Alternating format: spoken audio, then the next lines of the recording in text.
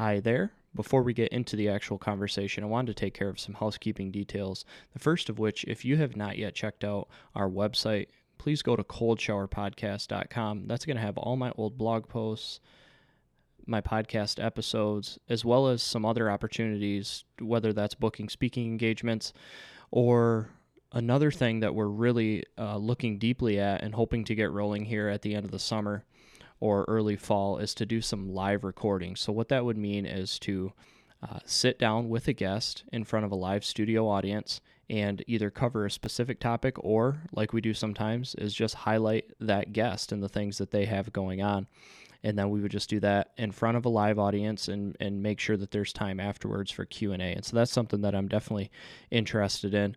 So if you think that you have a place where you would like to host one of those events, then please reach out, go to the contact form on the website, and let me hear your ideas. Also, another thing is if you have not yet left a rating or a review on iTunes, please go and do that. I've been getting some new ones the last couple of weeks, and like I said, it really gives us a sense of credibility, not just to iTunes, but also the people that maybe aren't certain if they're going to latch onto this podcast. They can go check those reviews and decide then if it's something that they want to listen to consistently. If you're like me, reviews are very important. I don't buy anything online without first reading the reviews, or I hardly ever go to a restaurant without first reading the reviews. Podcasts are no different, so these really do make a big difference. If you have not yet done that and left one, please do so. It's as simple as that. I guess lastly would just be, if you want to find out more and stay up to date with what we have going on, then please check out our Instagram page. We have at Cold Shower Podcast, and then also my personal page where I do so much of the cold shower stuff, because really my personal life and this operation are definitely deeply intertwined. It's _Taylor Kramer. And the last thing before I introduce my dude Liam is that we did approach the subject of the Enbridge Pipeline 5, which if you live in Michigan or northern Michigan specifically, you're probably really familiar with. We both did say that we are not experts on this topic, but we certainly know a lot of people that are much more well-versed in what this pipeline does and what it could mean for our lakes, but we did touch on it, and so I just wanted to again give that disclaimer of we are not experts on this topic, and there's definitely much more research that we need to be doing, but I can assure you that I will be getting someone on the podcast to speak on this so that they can provide a greater detail. The one area that I did want to make a correction, and you'll hear it in the podcast, is that I had said in 2018 there was a tugboat anchor that had struck the pipeline and caused some leaking. After looking it up, I guess that anchor strike did happen, but it did not cause actual leaking. Now, there are other cases of the pipeline leaking. I mean, this thing was built in the 1950s, but I did just want to cover that a little bit and give a bit of a disclaimer there. So, without further ado, listen to the conversation that I had with Liam Kaiser.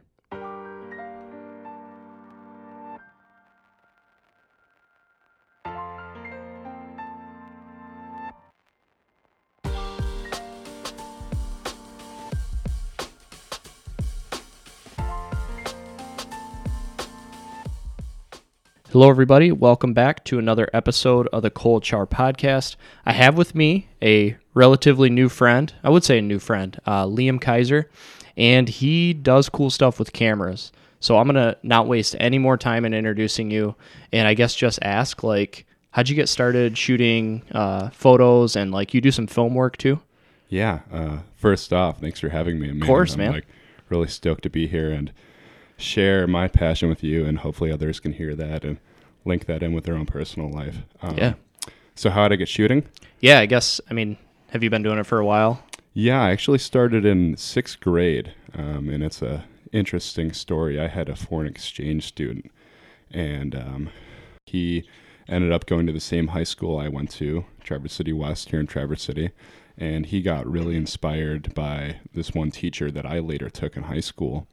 And he got so inspired by taking photography, being able to capture still images, that he ended up upgrading cameras. And from there, he left his old camera with me. And shortly after he left, I ended up picking that up. And ever since, kind of had a camera in my hand. Went through middle school, Took photography classes, went through high school as well, and I was always just kind of that kid with a camera. And that grew into a pretty intense love for photography, I'd say. I tried to dive into it as much as I can, doing internships and trying to mentor under people. Came up to I think it was my junior summer. I was like, man, senior year is coming up. I have no idea what I want to do with my life. I love photography, but I didn't know if I wanted to do that as a full-time career. And I went on a backpacking trip to the Picture Rocks, actually, up in Michigan's Upper Peninsula. And I did just like a really quick GoPro video. Didn't think of anything of it. And that's kind of when I discovered also I had this passion for film as well. I took the video and I brought it to the instructors at the Film and New Media program at the Career Tech Center in Traverse City as well. And this is like after the deadline. They have a really tight program there. A lot of people want to get into it. And I essentially said, hey, like, if you get me in this program, like, I will try my best and I'll make it worth your while, essentially. So kind of mingled my way in there and, got into it that way. Dude, that's gnarly. So you like went out on a limb and kind of, I don't know, pushed your way in a little bit. They had to take a little bit of a risk on you. It was. And I think I probably bumped somebody off the list because I was at the bottom for sure. But I think looking back on it, they probably think they made the right decision. Yeah. I wouldn't stress it. I have a similar story with the current job that I have as a social worker. I was like, my wife and I were moving up north, and I never remember like if I already say this stuff on the podcast or not, but you've never heard it, so here we go. But she had her job, so that's why we were moving north, and then I was like, okay, well, I got to get my job now. I had to quit my previous one, and I found one that I was like, it was going to be perfect because it was going to be like working a lot from home and like a lot of the stuff that you want, driving quite a bit, which I don't mind, like as long as the roads are good. So I was like, man, this job would just be so sweet. And then I applied and they emailed back and were like, hey, you didn't make the cut for even an interview. And I was like, okay, that sucks. And so I emailed back and I was like, if you even just have like 5 minutes at the end of your interviews with other people, I would still love to just come and talk to you guys. And so they gave me a couple minutes at the end, and then I got the job after that. So it is like sometimes you just have to force your way in. I hope people like remember that, because especially like I think with creative ventures, it seems like less about your actual resume. I'm sure there's portfolios and stuff that you have to show, but sometimes you just got to tell them like, I just have a passion for this and I'm going to do really good work if you trust me. Yeah. And I think a lot of the time people don't realize, like, generally people forget, you put an application and sometimes it sounds awful, but you got to pester and be like, hey, like follow back up 2 or 3 times, because they might be really busy and they might not even, that might not be on their radar whatsoever. Yeah. Until you make that push. Right. So your style in terms of like photos and film, is it more of like an adventure style? I would say, explain it. I would say it's documentary adventure lifestyle in a weird mix. I like to say that I capture people in their natural environments where they just feel the most alive. Generally, I try to stick towards more outdoor hobbies. That's just where I find myself. That's where my passion is. But it could be in a workshop where somebody's, building a surfboard, or even further in that, something that someone's just really passionate about. Because I think that's when somebody's full character comes out, where if you're passionate about something, you're getting that raw form. You're seeing the best, best that they are. Yeah, I've noticed that just from like looking at your profile on Instagram, which you guys should definitely check out. He has a lot of cool photos on there. Like the pictures that you take, it's as though the person that you're photographing doesn't even know that you're there. And I imagine that that's on purpose. I would say it's on purpose, although it's certainly not that way because I'm just snapping away the whole time. But yeah, I want the person to feel as natural as possible. And sometimes that doesn't happen, and sometimes I capture it anyways. But that's definitely a goal, is to have people feel relaxed, because, there's a lot of time you'll get to a shoot and you'll start, snapping away, and you can just tell they just don't feel comfortable. You have this big camera ringing around, and that could be somewhat destructive sometimes. But also, depending on the person, if they're good with being in front of the camera, it could also be good. So situational. Right. So I imagine it's probably a little bit different. Like when you're photographing people doing like their natural things that they do throughout a day, or like outdoor sports and stuff like that. Does that make it that much more difficult because you're probably having to account for like water and the terrain and all these different things? Yeah, that's a part of the fun. So I'm pretty heavily involved in the surf scene right now, and that's a huge portion of a lot of my work. But that's part of the fun when you're just out in the water and you're having to duck dive under waves. For those who don't know, the duck dive is just diving below the surface level where the waves won't get you swept off into shore. You can get pretty mangled up that way. So diving under waves and then all in this chaotic mess having to be able to capture a picture. It's one of the most favorite things I've done photography-wise, being able to capture some of these more gnarly environments.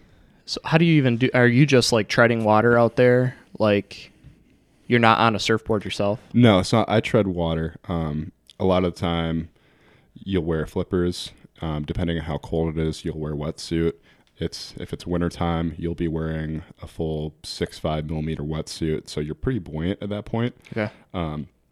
So it's not necessarily like the swimming. It does tire you out, but I think if it's really heavy waves, it's that constant in and out, ducking under and over the waves. Okay. Not necessarily over, but right. Yeah. So I know that I had went to like your pop-up display that you had at the Blue Heron Mercantile and saw some of your photos. Like for those surfing ones, how many shots did you take for that to be on the wall, I guess? It's hard to say. Some days I'll jump in the water and it'll be like miraculously right away. Just one picture I snap and it turned out really beautifully. Other days I might take, out of every 10 pictures, 3 of them might be good. And that's because a lot of this is action. And when I'm shooting that action, it's a high frame rate. So I'm shooting a lot of pictures of a very short period of time just to pick out that one select picture that looks the best. Mm-hmm. But other days, like I said, you could go out and you just look at whatever you're shooting and you compose it correctly, and it turns out to be a beautiful image. So. All right. What was that original GoPro video like that you took in the UP? Like, what did that entail, and why did it stand out when you submitted it? It's funny. I looked at that like 2 days ago, and I just like cringed seeing it. Yeah. You know, nobody is good when they start whatever they're doing, any kind of craft or art. And to go on a little bit of a tangent, I hear that a lot. Mm-hmm. It's like, man, I'll never be a good photographer. I'll never be good at this. It's like you just have to put that time and dedication into it. You know, I'll see Facebook photos from 10 years ago, and I cringe. I'm like, man, those are bad photos. Mm-hmm. But you put time and effort into anything, and you're going to get results out of it. And that could be, you know, viewed even larger past photography, anything really in life. Mm-hmm. But seeing that GoPro video, it just kind of showed me my love for the outdoors, a lot of it. I went with a group of really good friends. I hiked most of the lakeshore, or the Picture Rocks lakeshore, and it just shows just how much beauty is out there, and it's right around the corner. And there's so many people that just don't realize that. You know, I know you'll meet individuals that are mopey and they spend a lot of time inside, and it's like, man, get outside. Like, there's so much out there, and it's not that far away. You don't have to travel to the West Coast. It's right here in Michigan. Mm-hmm. Yeah. Didn't they just come out? I know those polls are always biased, but there was some. Have you seen that article circulating about Michigan being the best state? I didn't even read it, but I just saw the title. Michigan was voted the best state, and I don't know what the parameters are of those, because there's beauty like all over the country. But I'm like, it was a realization of mine, I'd say only like 5 or 6 years ago, where I was like, I don't think I'm ever leaving Michigan. And prior to that, I was probably considering it. Like, I would have told you, yeah, probably at some point, like, we'll move down south or maybe out west or wherever. But I hadn't yet gotten a real taste of like life over here on the west side of the state and the UP and northern Michigan. And it's just crazy like how much there is to offer. And I'm not even one of those people that has explored every nook and cranny of the state like I hope to, but I'm certainly way behind a lot of the people that we have hung out with, probably yourself included. And I'm still just like, this place is the best. Yeah, and it's weird because I've had this conversation a lot recently. It takes time to realize that. Going through high school, I was always telling myself, I need to get out west. There's bigger things out there for me. And I ended up staying at the community college here in Traverse City, NMC, Northwestern Michigan College, for 2 years.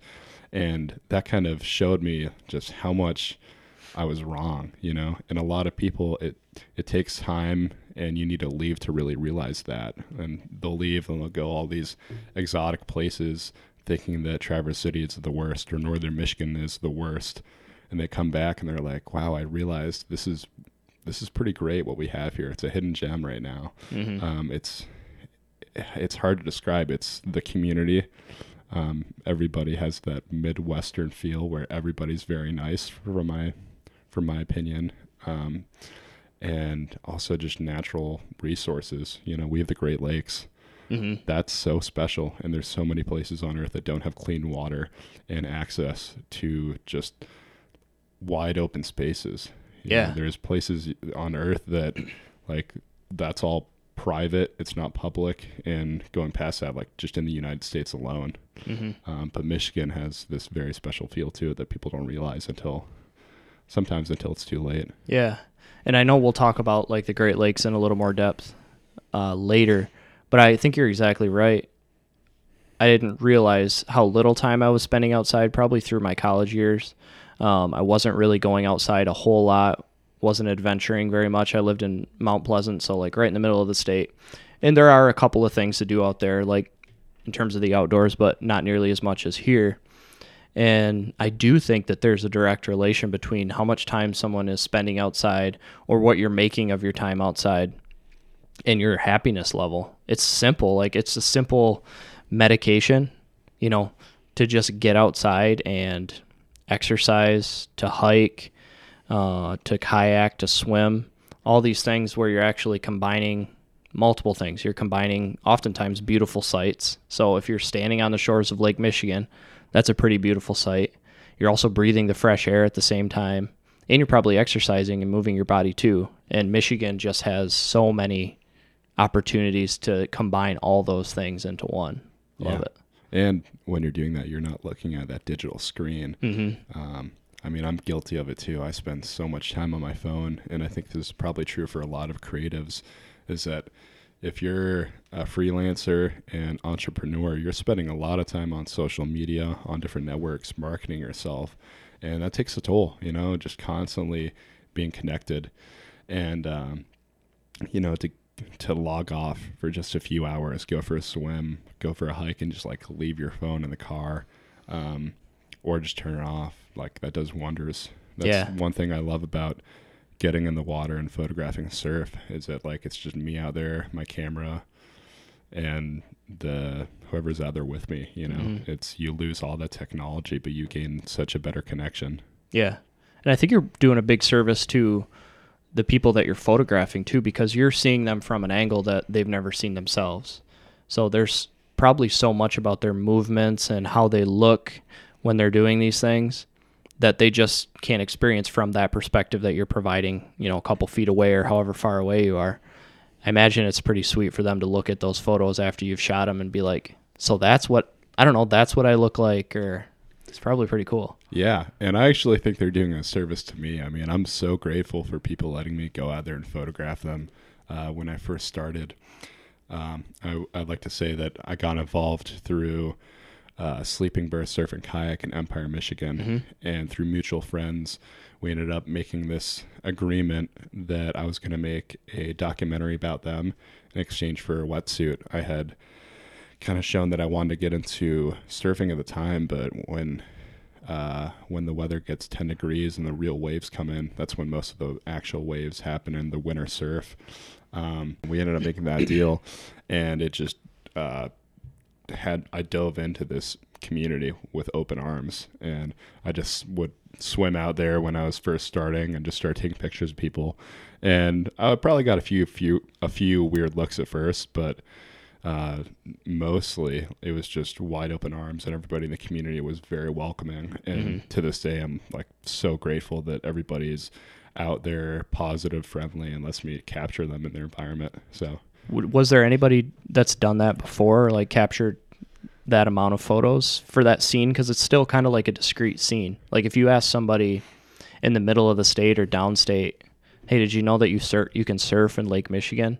You might get like most people saying, no, I didn't know that. It's certainly a growing scene, and there is definitely one photographer named Beth Price. Beth Price Photography. She's been doing this for past 10 years, maybe longer, and she's really grown a name for herself and photographed so much more than I could ever imagine. She spent a lot of time around the Great Lakes and even past that advocating for like our water and a lot of other resources. So she's been around for a while and is an amazing photographer. Mm-hmm. Are you comfortable in the water, or did it take time to get to that level? I would say I'm generally pretty comfortable in the water. I grew up actually in New Hampshire, but I spent almost every summer of my life on Lake Michigan. Okay. My grandparents have a cottage there and in Arcadia. And I was pretty used to being in the water. There was a learning curve a little bit, just to being in waves is a little bit different, especially when you're swimming for a long period of time. There are a handful of instances where I had some close calls. You know, the lakes are nothing to mess with, and you got to respect them as much as you want to be out in them. But I'd say I was pretty comfortable. Okay. What's a close call look like? Yeah. I mean, there was one instance that I was out at Frankfurt, and this is one of my first times, you know, within the first year that I got my water housing that enabled me to be in the water. And I ended up laying down on the pier, and the surf was pretty big for a summer day or late summer day. Probably 4 feet, maybe 5 feet, which is a decent day in Lake Michigan. Beggars can't be choosers. Right. And I laid down on this pier, and I remember taking a shot as somebody walked past me, and I saw a wave crash over. And normally if you're standing up, it's not a big deal. You can brace yourself. But if you're laying down, your whole body takes all that power. Mm-hmm. And I totally got swept off the pier. Dang. Got my knee scratched up pretty heavily. So swept off the pier, kind of went into shock at first. That's the first thing, you know, naturally your body's going to do. And there's a interesting current that goes through the pier where it circulates lengthwise, but also pushes you away from it. Okay. So as soon as I get thrown off, I'm like, wow, I need to get on that ladder. I need to get back on the pier. And as hard as you try, you're not going to get there. So after maybe 5 minutes of coughing water, trying to get on this pier, I slowed down, realized my situation, and just turned the other way, swam away from the pier, and then the current will just take you right to shore. But that was a pretty humbling experience. Nobody saw me go in. And if I got knocked out, it could have been a very bad situation. But I got out that day. I stripped all my gear off, and I just sat on the beach and watched people surf, and I was done. It could have been bad, but you know, it's experiences like that teach us, humble us, and you know, hopefully we can learn from. Yeah. I mean, because if it's a pier like I'm imagining, there's like the big rocks like encircling it or encasing it. There weren't rocks in this area. If you go farther down, there definitely are. Okay. And that would have been a lot worse. Dude. But it was just straight water where I was, thankfully. Yeah. So is that circulating current? Is that just due to the pier being jutted out into the water that causes that? It's hard to say, and I really don't know fully. That's just what I've seen. The currents can change, you know, day to day. I think a lot of it's just having to do with the way the waves are ripping into shore, and you have this massive, you know, wall blocking it, and that's an easy way for the waves and currents to move in and out, is because there's not a lot of other force going. Okay. But they change. I mean, there's also rip currents, which, if you don't understand, can be dangerous. Rip currents are an area where the waves flow back out to the middle of the lake or the ocean, and it's just a really calm area, it'll look like. So if there's no waves breaking, you can almost see sometimes sand will be pulling outwards. Okay. And those can pull you out a couple 100 yards. Are those called undertow too? Or what's undertow? That's what we used to call it. I think it's similar, and it might be the same thing. All right. I think undertow when you have, and I don't want to like totally butcher this, but I think undertow is when you have like really big waves, and the wave is, as it's falling, you get sucked into the wave. Okay. I think it very much could be a rip current as well. Yeah, I think that's probably true. Yeah. And that might be what happens like under a waterfall too. Mm-hmm. You know how you can get circulated like under those? Yeah. Yeah, that's pretty crazy. Yeah, I'm not like super comfortable in the water. Like I grew up swimming, certainly not in like rough water, but in ponds and in the bay and stuff. And it's still just something that I'm just like I would have had no clue how to react if I'd have been swept off the pier. I would have definitely, I think, continued to like fight that. And you just can't. Physically, you can't beat the lake. Yeah. But I probably would have tried, because you just probably saw that ladder relatively close or closer than what the shore was. And you're like, that's my best option. And I probably would have just tired myself out and gone. Yeah. And it's, every year you hear about somebody passing away from, a really unfortunate situation. And people don't realize the lakes are really powerful. They're stronger than you. And you can't fight them, and you've got to be responsible and smart about it, because, you put yourself in a bad situation, and it's going to turn out pretty unfortunate. Yeah. Yeah, we're always hearing, I grew up on the east side of the state in the Saginaw Bay, so like a portion of Lake Huron, and I don't want to say every year, but there's definitely been multiple times throughout my life where you just hear, so-and-so down the road went kayaking one day and their body washed up. And you just like really wonder why or how, because they were on a vessel too. But yeah, it just seems like nature itself, no matter how much time you've spent out there too, it always has like more unpredictable features for you too. Yeah, and a lot of it is really just like double checking, double check the radar, go out with a buddy. It's simple stuff that could easily make a different outcome, but people just don't see it, and they overlook the little things a lot of the time. It's a it's a combination of a lot of things going wrong, and people, one thing after the other, and they made these decisions that led them in that situation. So having a lot of situational awareness goes a long way. Yeah, for sure. Even past the water as well. I mean, that could go into many aspects. Yeah, it's crazy, man. It freaks me out. I definitely know I wouldn't even feel comfortable just like treading water out there and snapping photos at the same time. That's pretty crazy that you do that.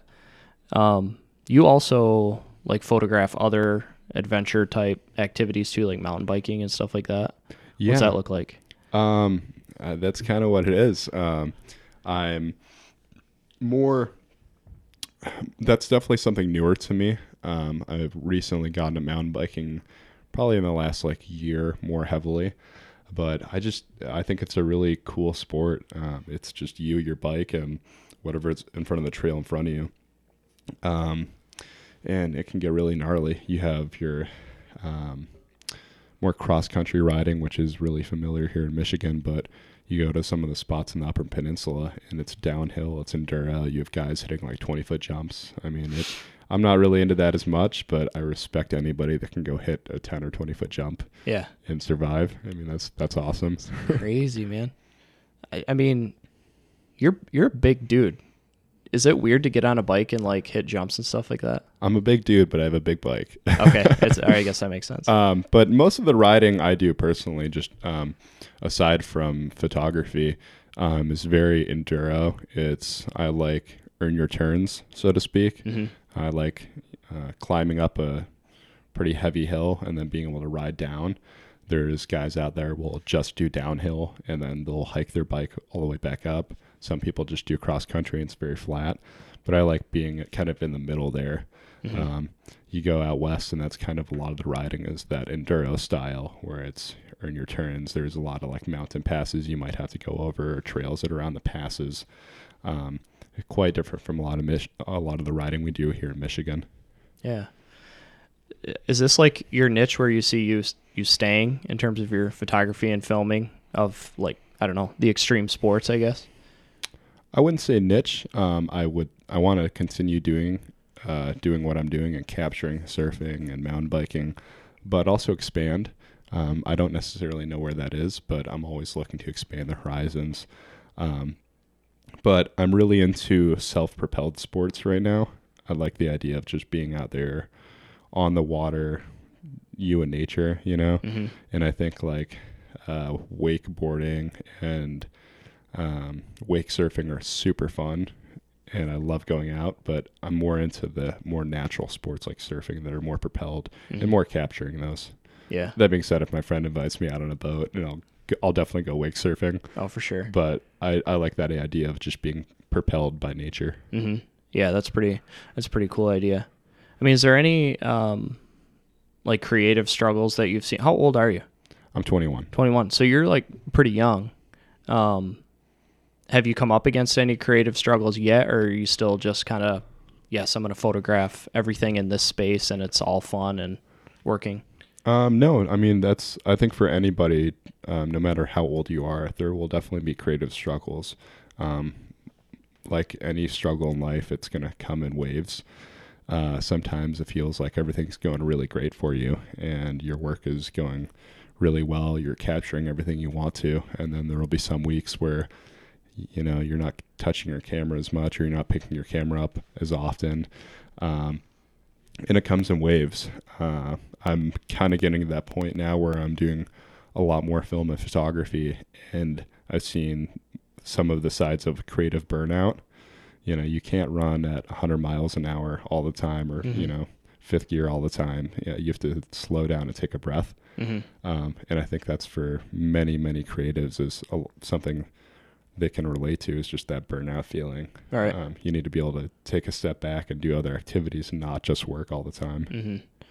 Yeah, and I realized I just did something I hate when people do to me, and that's like call me young. Like, I don't know if that bothered you or not, but no, I'm good. But like the reason I say it is because I just I saw the work that you've done, and for some reason we seem to judge work on how old we think someone should be that they were capable of doing that. But I just thought it was awesome stuff, and then I heard you were 21, and I was like, oh, all right, yeah, that's no, that's really cool. I know for me it's the same thing too. Of you're in your head a lot. You probably have all these different ideas. So I want to take a photo of this next time, or man, last time I was out, I feel like I missed this great opportunity to get that shot. And you want to probably recreate or recapture that moment and try to take advantage of it again. And I'm like that all the time with the podcast and stuff like that, where sometimes I'll just be laying in bed like, why didn't I ask that question? This is what people wanted to hear. Or I'll get messages and be like, you didn't quite dig in this spot that I was really hoping you would. And I imagine it's like that for you too. All the time. Yeah, you're totally not alone. Yeah. And it's something that I definitely don't have mastered, but something you just have to take a deep breath and say, there's other shots out there, there's other podcasts, there's other pictures to be had. And I do that constantly, Mm-hmm. It's a lot of it's this mental game you play with yourself, and then you go out, you shoot, you do a podcast, and then you come back and you remember that one little thing that you forgot or you did wrong. And I think people overlook that of just in general, this could have been a really successful shoot, but you're focusing on that one thing that could have been different. Mm-hmm. And, sometimes you just got to, like I said, take that deep breath and say, I did a really great job today, and there'll be another time that I could make that up or be able to, make that up again. Mm-hmm. Yeah, it is a good point, because I think people would find more success, and they'd also be happier with their performance or themselves if they were able to do that, in terms of appreciate all the stuff that went well. Human nature is just to focus more on the negatives or the failures. That's just how we're wired. I think probably was used as a safety mechanism or a defense mechanism, when we were being chased by lions and tigers and stuff, always looking for whatever's wrong and being able to run away from it. But in creative ventures, it's like if you want to maintain or achieve success and not burn out, it's like you have to focus on all the things that you did right, and then just make sure you take the lessons from those failures or those things you didn't do well and just incorporate them into the next shoot or the next episode. I don't know. That's like my approach to it. No, I totally agree. You can't hold them with you. You're gonna burn yourself out really quickly if you do that every time, and you get angry at yourself because you made one mistake. Mm-hmm. People make mistakes. We're not perfect. Like you said, learn from it and try not to make that the next time. Yeah, for sure. So I saw in one of your recent posts that you had talked about Line 5. Is that something, like it's something that I've been meaning to get someone on who's really deep in that game in terms of what that means and maybe fighting against the pipeline. What do you know about it? What's concerning you in terms of like recently that where it kind of woke you up a little bit? Yeah, I'll say that there are individuals out there that are much more knowledgeable. There are groups like Flow that have dedicated a lot of time and a lot of energy into bringing light to the subject and trying to stop what's happening. But for a very brief summary, Line 5 is the Enbridge pipeline that runs through the Straits of Mackinac. It runs, I think, parts of Minnesota, and then goes through the Straits and on to southeast of Michigan. Okay. But they run thousands of gallons of crude oil through the Straits every day. It was built in like 1953 or something outrageous. Yeah. And it's just a matter of time before it leaks, and we're all affected. I think there's something like 700 miles of coastline will be affected when it leaks. Mm-hmm. And it's something that I've recently put more energy into learning about and trying to push, that we don't want that here. A lot of our industry and a lot of our economy relies on tourism. And if our coastlines and the straits are covered in oil, we're going to have a really, really rough time. Along with that, it's gonna kill a lot of animals, I think, being covered in oil. And everything's going to be covered in oil, dude. Like it's a bad situation. And like I said, I'm really not an expert at this point, but I want to keep learning on it. But it was more recently that I made a push. I like to stay on kind of both sides of the argument. And I always would think like, yeah, there must be some other side to it, that people supporting the oil, they probably have some good point to make. Money that would at least benefit Michigan, maybe? It doesn't really. That's the thing. We don't see like any of the money. And another portion of it is like, I went on Enbridge's website when I was like interested in it, just to see what they had to say. And it's just, you laugh. Like, they claim that they've been a part of Michigan's economy for years, and they say they employ like 100 people in Michigan, and it's like 100 people. That's cool. It. Yeah, cool. Yeah. But like that does nothing for us, Like, I'm okay with losing 100 jobs if it sacrifices, our beautiful coastline. Like I'm okay with losing those jobs for that. Yeah, I mean, they'll be employing a lot more people for cleanup someday, I'm sure. Yeah, seriously. It was interesting. I was trying to think of a better word.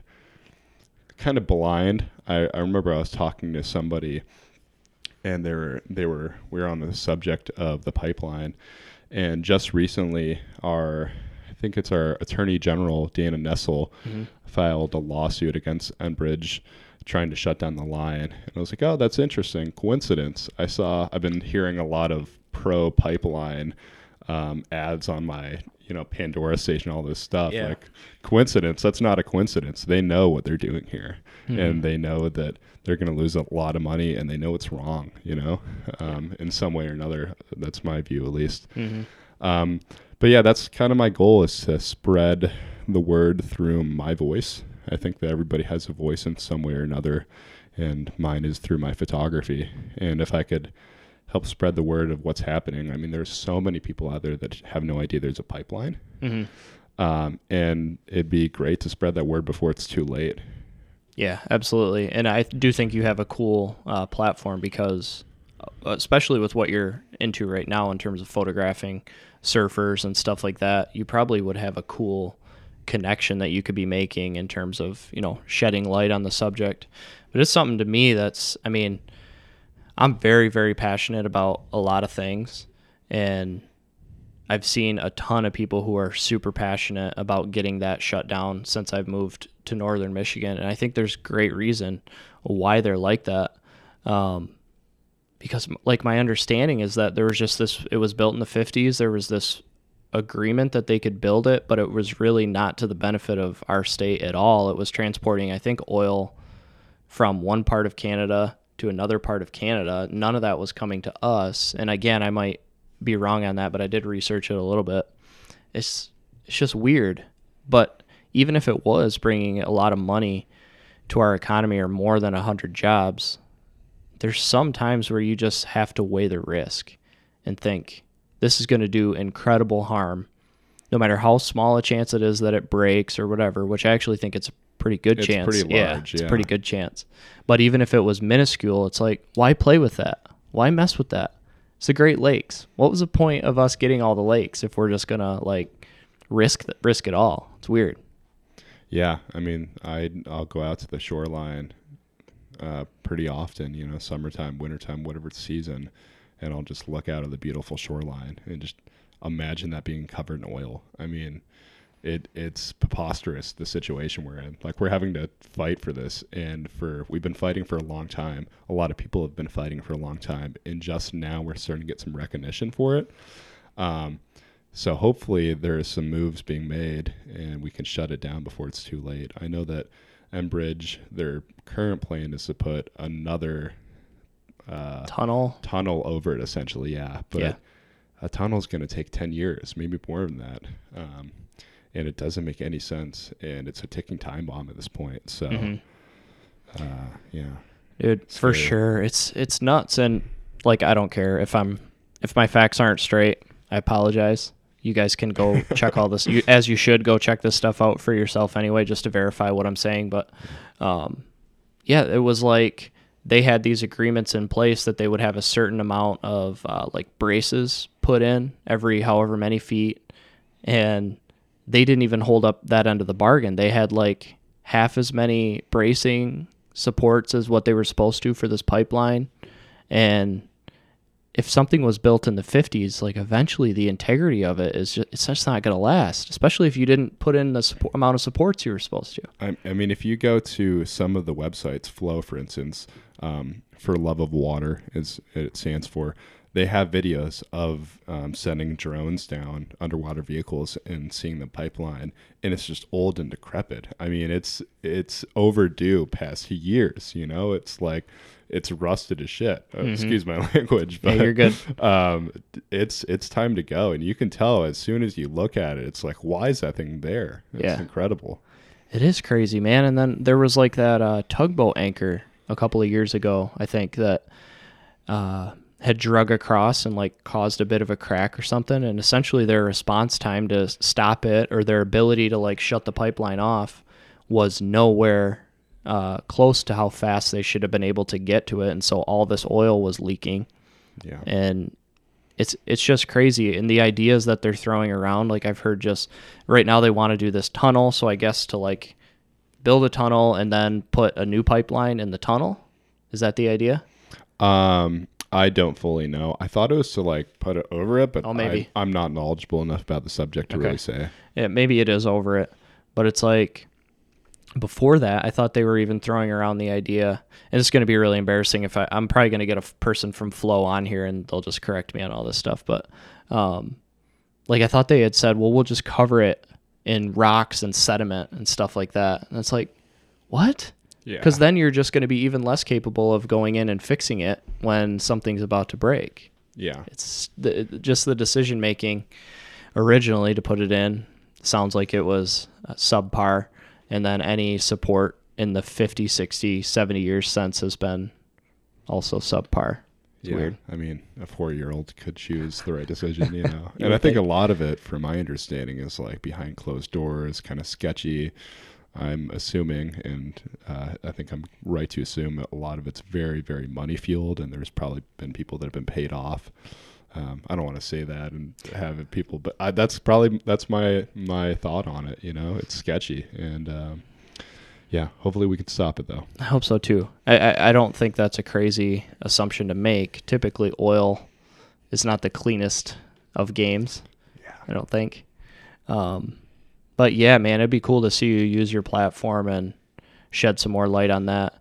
I know that I have plans to do the same as well, because I didn't have a great understanding. And like I mentioned, my passion probably isn't where it needs to be for that subject. And I don't think it's because I don't value the Great Lakes. I think it's because I don't yet know all the atrocities that are taking place or the impact that it actually could have. So I'm kind of like prepping myself to become pretty fiery about the subjects. This was a good warm up for us. Yeah, I'm glad I could help. Yeah, absolutely, man. So what are your plans in terms of the future? Like, or what are you up to now, and how are you trying to propel yourself forward, whether that's expanding your business or trying new things?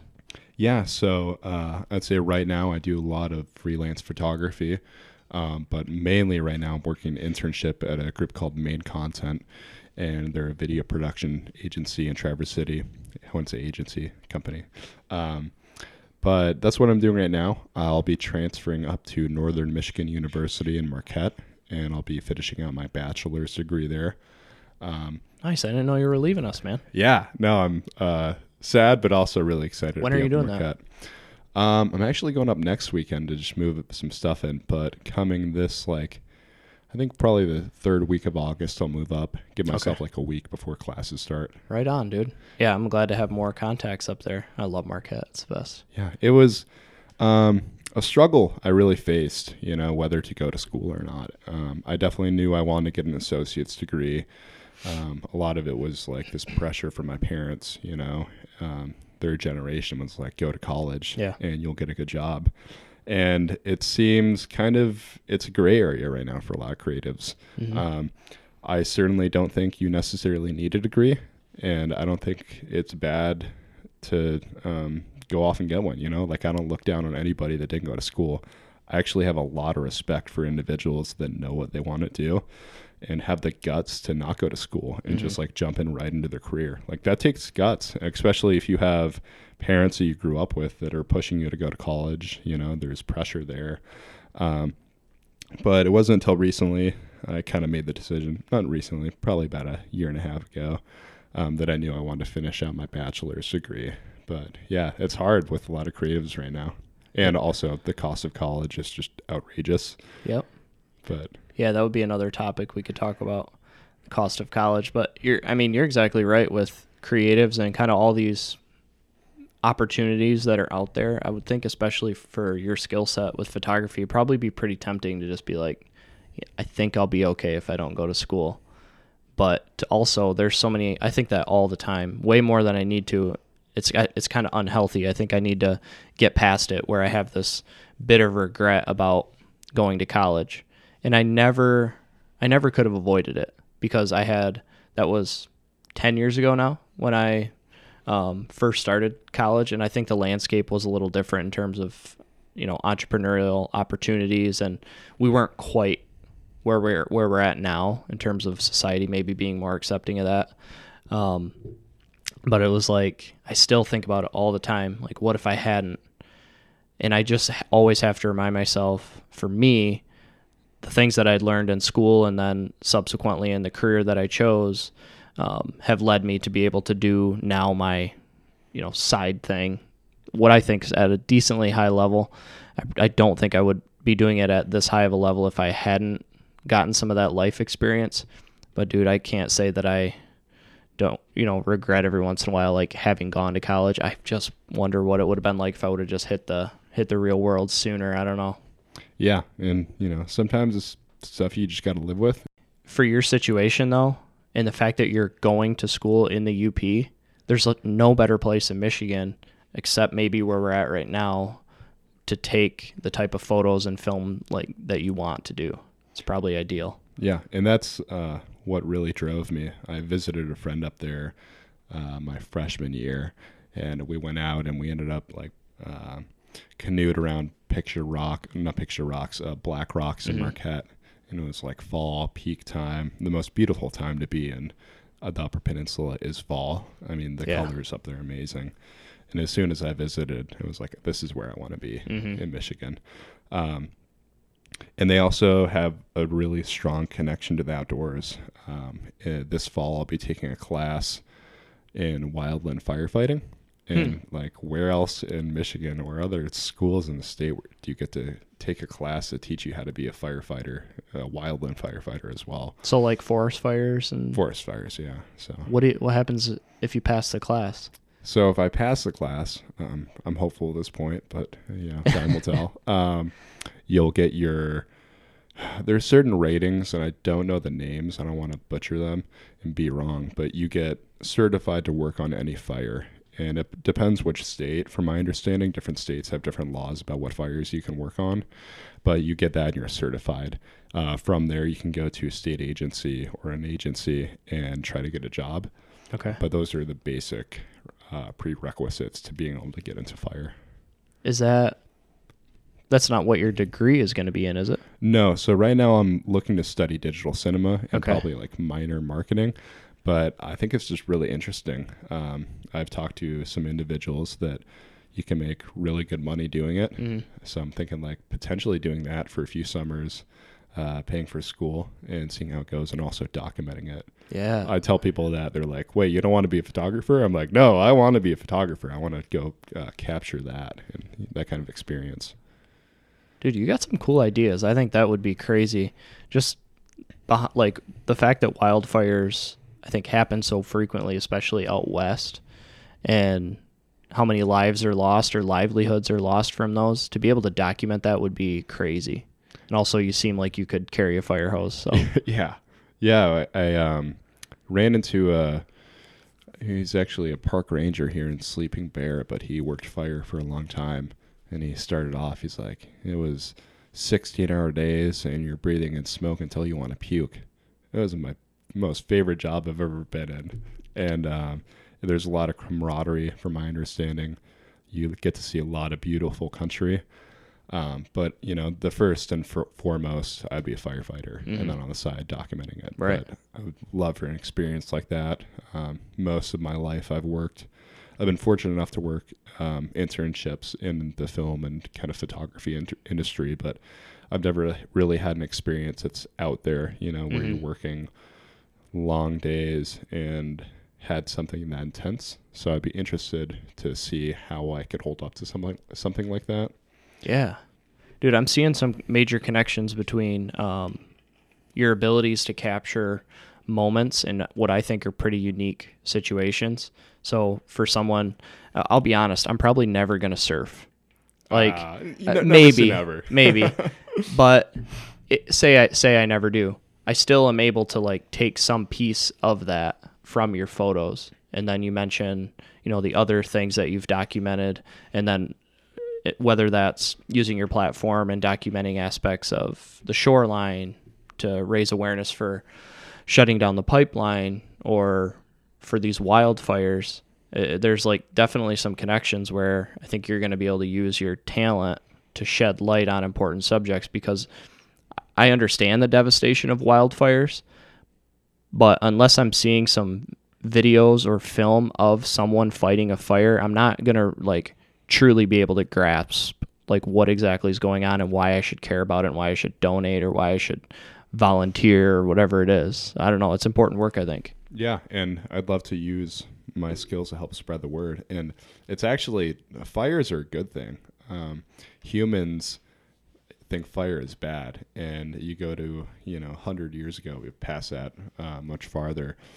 Fires happen much more consistently, and it's kind of a part of the natural process. And then humans start developing, and they're like, we don't want things to burn, Right. and then we let things overgrow, and that's when it becomes a problem. You look at California, things overgrew for years and years. This is from my understanding. I'm not an expert, but from what I've heard, in my little understanding, things overgrew and they just didn't let any fires happen for years. Okay. When a fire does happen, there's a lot of fuel there, and that's why these are so devastating. Okay. I could be wrong, so comment if I am, but I'm like pretty positive that's a lot of it is that we've just overgrown. We're starting to learn a little bit more that that's a good thing from my understanding. I think that when the fires do happen, I don't know the name of the tree. It might just be a general pine, but they release their seeds to help grow more plants, and that's like one thing the fire does. So Yeah. there's actually a lot of good benefits to it, but the one thing I could shed light on is like we're destroying our planet with all these fossil fuels, and that's certainly speeding it up a little bit. Okay. So Yeah, didn't like Native Americans like implement burning of their fields probably much earlier than we maybe had an understanding of? I think that they did. They would, plant for a certain amount of seasons and then burn their fields, and then there was like more nutrients in the soil. It kind of like refreshed and brought the soil back to life and stuff like that, or the plants back to life. I don't understand that either. We'll reconnect with you after you're a firefighter, but then it's just like the issue I think is, well, it's good for the environment in terms of the plant life and all that stuff. It's like, well, the issue is when people have their houses amongst all that stuff, and it's like, yeah, we freak out because we're losing parts of our families or lives or these houses that we put in places that maybe they shouldn't have been anyway. I don't know. So there's that overgrowth, but also with the development of our towns and cities where I think the intersection is pretty crazy. Yeah, the Earth would be doing pretty great, and then you add like humans into that equation, and we tend to mix things up and screw things up pretty good. Yeah, I agree. So yeah, I think hopefully our generation, if we can convince some other generations, or I shouldn't put the onus on generations. That was bad. Sorry about that. But just sorry, Gen X. Yeah, whoever is passionate about this can make enough of a change to flip things around a little bit, or have a more pleasant place to live in the next however many years would be kind of nice. Yeah, and I think a lot of that just comes from education, spreading the word with whatever voice you have, because there's so many people out there that are just like uneducated about the subject, whether it be climate, whether it be the pipeline, and they don't know, or they're taught incorrectly in some way, shape, or form, and they just don't understand the proper steps to help, push that forward to make our planet a healthier place, a cleaner place for more generations to come. A lot of it's that education aspect. I mean, you'll talk to a lot of people in America. A lot of people deny climate change. It's like, it's out there. It's very real. So I think it's that education's that first step. Yeah, absolutely. I'm a big proponent of education. That's for sure.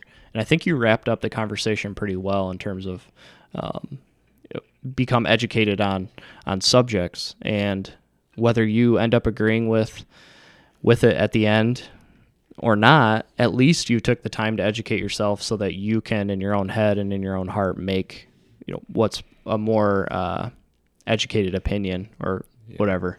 That's much better said. I don't want to call anybody wrong straight out, but maybe some subjects. There are some subjects where I'll straight up tell people they're wrong, and then there's other subjects where I definitely think in my head that they're wrong, but I won't quite say it. You didn't do anything the way you'd said it, but it's like people take great offense to just being told that they're wrong, even if they're wrong.